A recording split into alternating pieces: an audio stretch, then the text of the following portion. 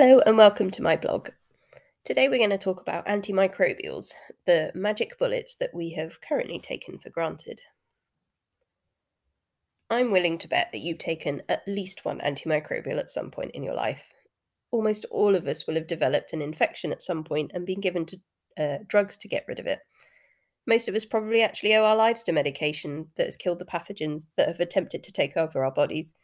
And I'm fairly sure I would have died about 10 times over from really trivial things like cuts or an infected tooth. More likely, I'd have been felled by the horrendous stomach bug I caught, which you can read about and how it could have been better managed in my other blog. We really owe an awful lot to antimicrobials. What's quite concerning, though, is that the pathogens are becoming resistant to the antimicrobials that we use, which means the drugs that we once used to treat those infections no longer work because the microorganisms have developed ways to stop the drugs functioning. And you can read about how antimicrobial resistance works in my other article that's linked to this one. How do these antimicrobials work in the first place? And are there different types? You can read on to learn about the drugs that have saved millions of lives. Firstly, it's important to note that the term antimicrobial covers all types of pathogens, not just bacteria, but fungi, parasites, and viruses too. And the following definitions might be useful. Antibiotic is a drug that's used to treat a bacterial infection. Antifungal is a drug used to treat a fungal infection. Antimicrobial is the broad term covering drugs that are used to treat bacterial, fungal, viral, parasitic infections. Antiparasitic is a drug used to treat parasites, and antivirals, drugs used to treat viral infections. So first we're going to talk about antibiotics, so for bacteria. And this was the dawn of a new era discovered pretty much by accident. You've probably heard of Alexander Fleming, and you may have even heard about how his rather casual attitude towards laboratory cleanliness when he went on his holiday led to the discovery of penicillin. If you've not heard the story, then there are loads of pages online, and I've linked to one in the blog. The very first antibiotic discovered, penicillin, it was just extracted from the mold Penicillium notatum, and Fleming found this on his petri dish, and he found that it was able to inhibit the growth of Staphylococcus. The story of how penicillin became mass-produced is just as interesting as how it was discovered. And in the beginning, scientists struggled to create enough penicillin to cure even one person. In fact, the first person, the guinea pig, ever to receive penicillin treatment died, not because it didn't work, but because they simply couldn't make enough penicillin to stop the bacteria from eventually taking over his body. And you can read about penicillin's journey from a simple contamination to a vital antibiotic, and there's a link in the blog.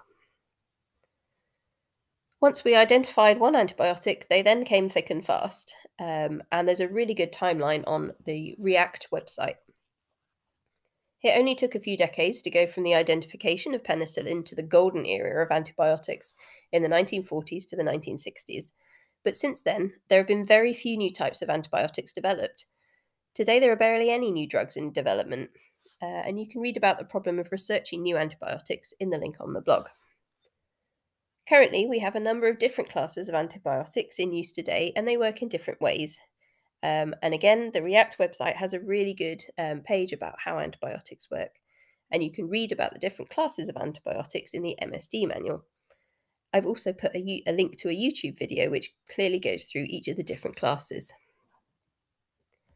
Antibiotics can be categorized into broad versus narrow spectrum depending on how they work. There's a good link to a video that explains the two, although an overview of the two different groups. Broad spectrum antibiotics are antibiotics that can treat many different species of bacteria. They'll act on both gram-positives and gram-negative organisms. They're often used when the cause or the species causing the infection is unknown. So this is empirical treatment, which means treating using knowledge and past experience, or where there's suspected multiple species infections. Broad-spectrum antibiotics are less discriminatory, therefore they're more likely to disrupt your native gut flora. So you're more likely to have side effects such as diarrhea because they also kill the good bacteria in your gut as well. Then there's narrow spectrum antibiotics, and they tend to target only a few very specific species of bacteria. And because they specialize against a small range of species, they minimize the impact on native flora, so they tend to have less side effects. And because they only target certain species, they are less likely to cause the development of antimicrobial resistance. And you can read about why narrow spectrum antibiotics are vital for good stewardship in a link on the blog. However, the reason that narrow spectrum antibiotics aren't used as much generally as broad spectrum ones is because you need to know the species causing the infection because they only work against a few specific species. So you can't treat empirically and just hope that they will work. You have to have a diagnostic test to prove that whatever it is you're treating will actually respond to it. So moving on to antimicrobials, and this is trying to hit a very fast-moving target. If you thought that we were bad at identifying new antibiotics, then you'll be even less impressed with our progress in finding drugs to treat viral diseases. And you can read a nice review of the history of antimicrobial diseases in the link on my blog. The Fleming of the antiviral world was an excellent lady called Gertrude Elion, and you can read about her and her research in an article from National Geographic. It's really hard to create drugs to target viruses for a number of reasons. So firstly, their genome is absolutely tiny, and often they only have a few genes, and therefore there are only a few proteins to actually target. They mutate really quickly, and because they replicate very quickly, they quickly incorporate natural mutations in their genome. And this makes it really difficult to create a drug to target these viral proteins because these targets keep changing. Viruses live within host cells, which means it can be really hard to create drugs that target viruses without destroying the human cells that they're hiding in. Antivirals, similar to antibiotics, target certain parts of a virus's replication strategy. And different types of antiviral targets different processes, but because viruses are obligate intracellular pathogens, which means they must use a host cell in order to replicate, there are less targets and therefore less ways to try and destroy them.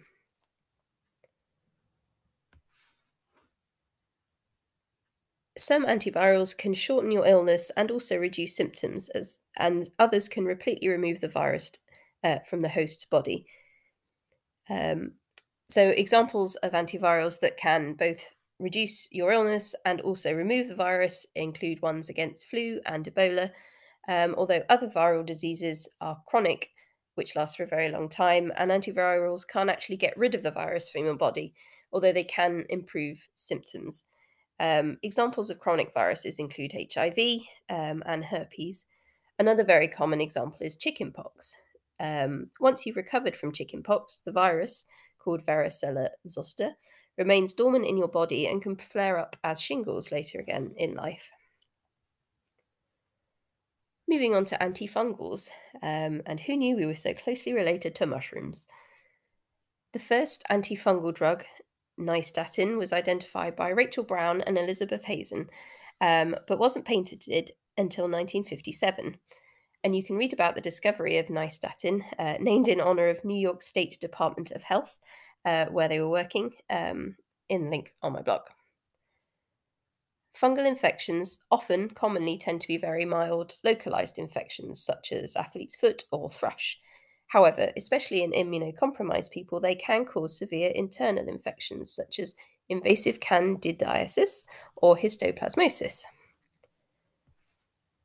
I've put a link to a paper that explains the different classes of antifungal drugs on the blog, but antifungals can be broad or narrow spectrum like antibiotics. Even more than antibiotics, though, identifying antifungals is challenging because fungi are more related or more closely related to humans than bacteria are. So fungi and humans are both eukaryotic, whereas bacteria are prokaryotic, meaning that lots of chemicals that kill fungi might also damage human cells, which makes antifungal drugs often very toxic with many intolerable side effects. Antiparasitic drugs, and this is a broad range of drugs for a broad range of pathogens. We've actually been treating parasitic infections for way longer than we've been treating bacterial, viral, or fungal ones. And you can read about the history of malaria treatment in the link on the blog. A perhaps surprising fact, though, and one that I really, really like, is that parasites themselves were at one point used to technically treat bacterial infections.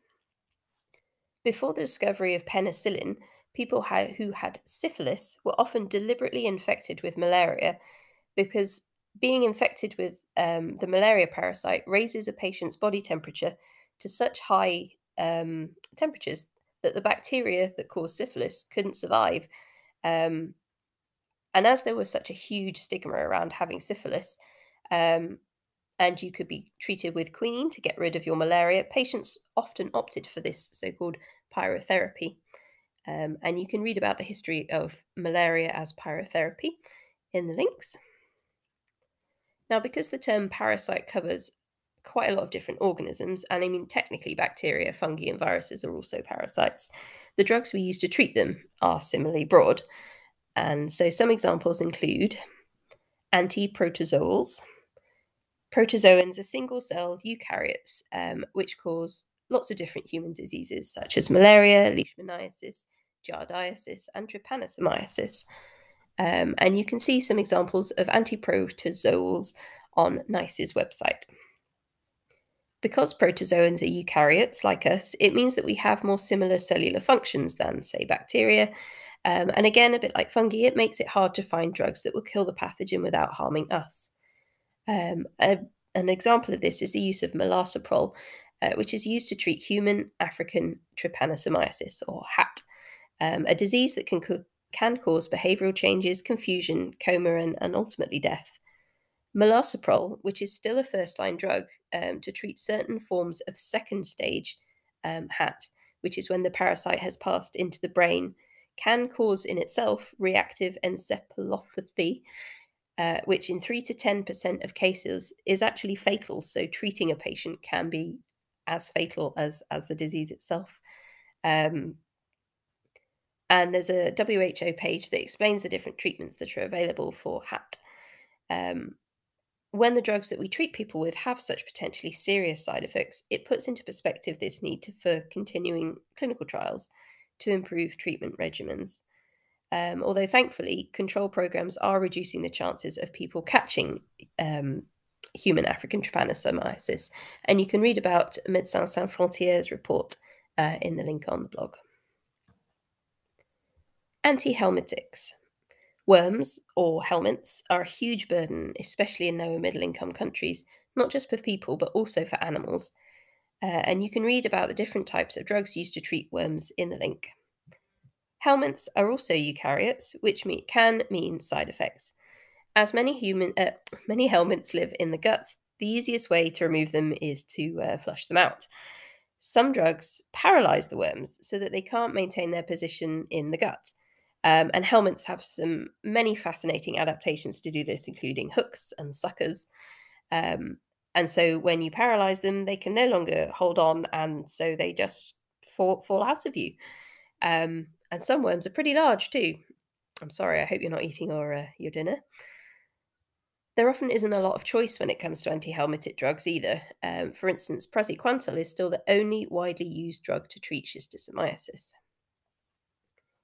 Insecticides and acaricides, also sort of broadly known as pesticides in a generally more environmental kind of term. We use insecticides to treat insect diseases of humans and animals, and acaricides to treat eight-legged pests such as ticks and mites. And I've put a link to a page that gives a very good description of the differences between the two. Thankfully, insects, mites, and ticks tend to live on skin of the hosts and don't venture any deeper than that. A very common example, and I'm fairly sure you will have had these, are head lice. Resistance to the treatments that we have for head lice is a growing problem, and we need to take care when getting rid of them. There is a long list of treatments, as the link to the CDC website says, although I have distinct memories of being physically pinned down by my mother and my entire head saturated with thick, slimy conditioner, and then having a nit comb dragged through it repeatedly. And actually, medical treatment or otherwise, you need to repeat it multiple times to kill off the eggs or nits as well, because they're surprisingly resistant to drugs and or the suffocation, which is what the conditioner is for. And so you might kill the adults, but then the eggs will hatch and you'll have more adults. And so if you don't treat both, you will continue with your head lice. I'm not sure how well it actually worked, although I was very much glossier than a pedigree spaniel for days afterwards. There are economic and health benefits of drugs to treat pathogens, so we need to look after these precious medicines. We know that there are huge health benefits, of course, but when it comes to the use of drugs to treat pathogens, many countless lives have been saved since they were introduced, and especially since they became mass produced and readily available. But there's also a huge economic benefit to the use of these drugs, both for people themselves and especially in economies where many people rely on animals and crops to earn a living. The economic burden of infectious diseases for patients, tuberculosis is a really good example of this, and how costly infectious diseases can be to the patients that catch them. TB is a disease that often develops slowly, and the bacteria that causes it is notoriously difficult to kill.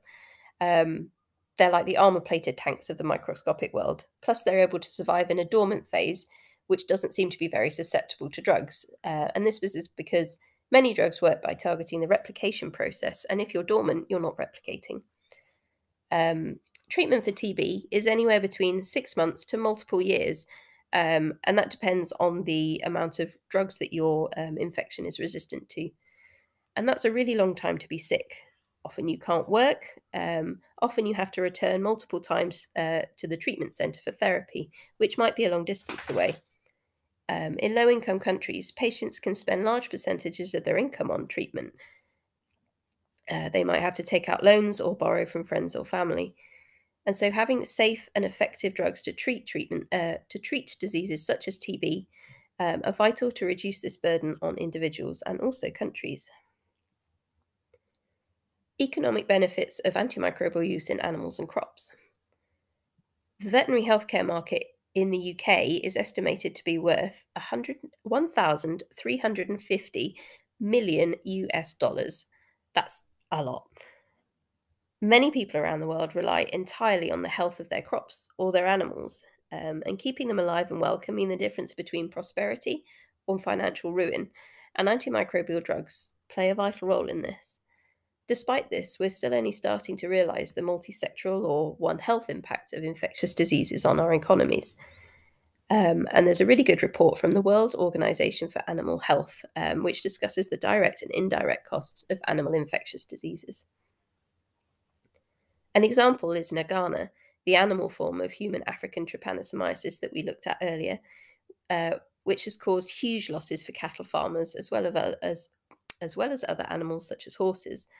It's spread by tsetse flies, and there's a good paper from Uganda that suggests by killing the flies, which is relatively cheap, and preventing the disease from spreading, farmers can overall save money and also obviously cows. What are the issues that we face safeguarding our drugs?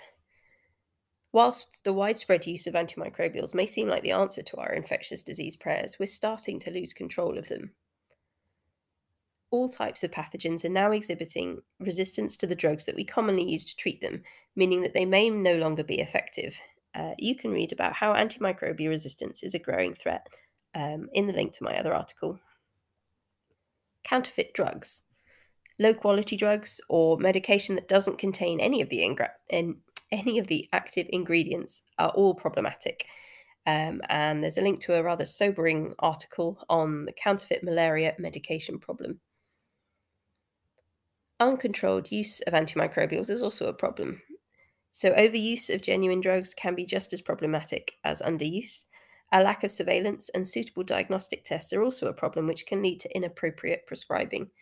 And you can read about my run in with the terrible stomach bug and how antimicrobial stewardship was a problem in my other blog.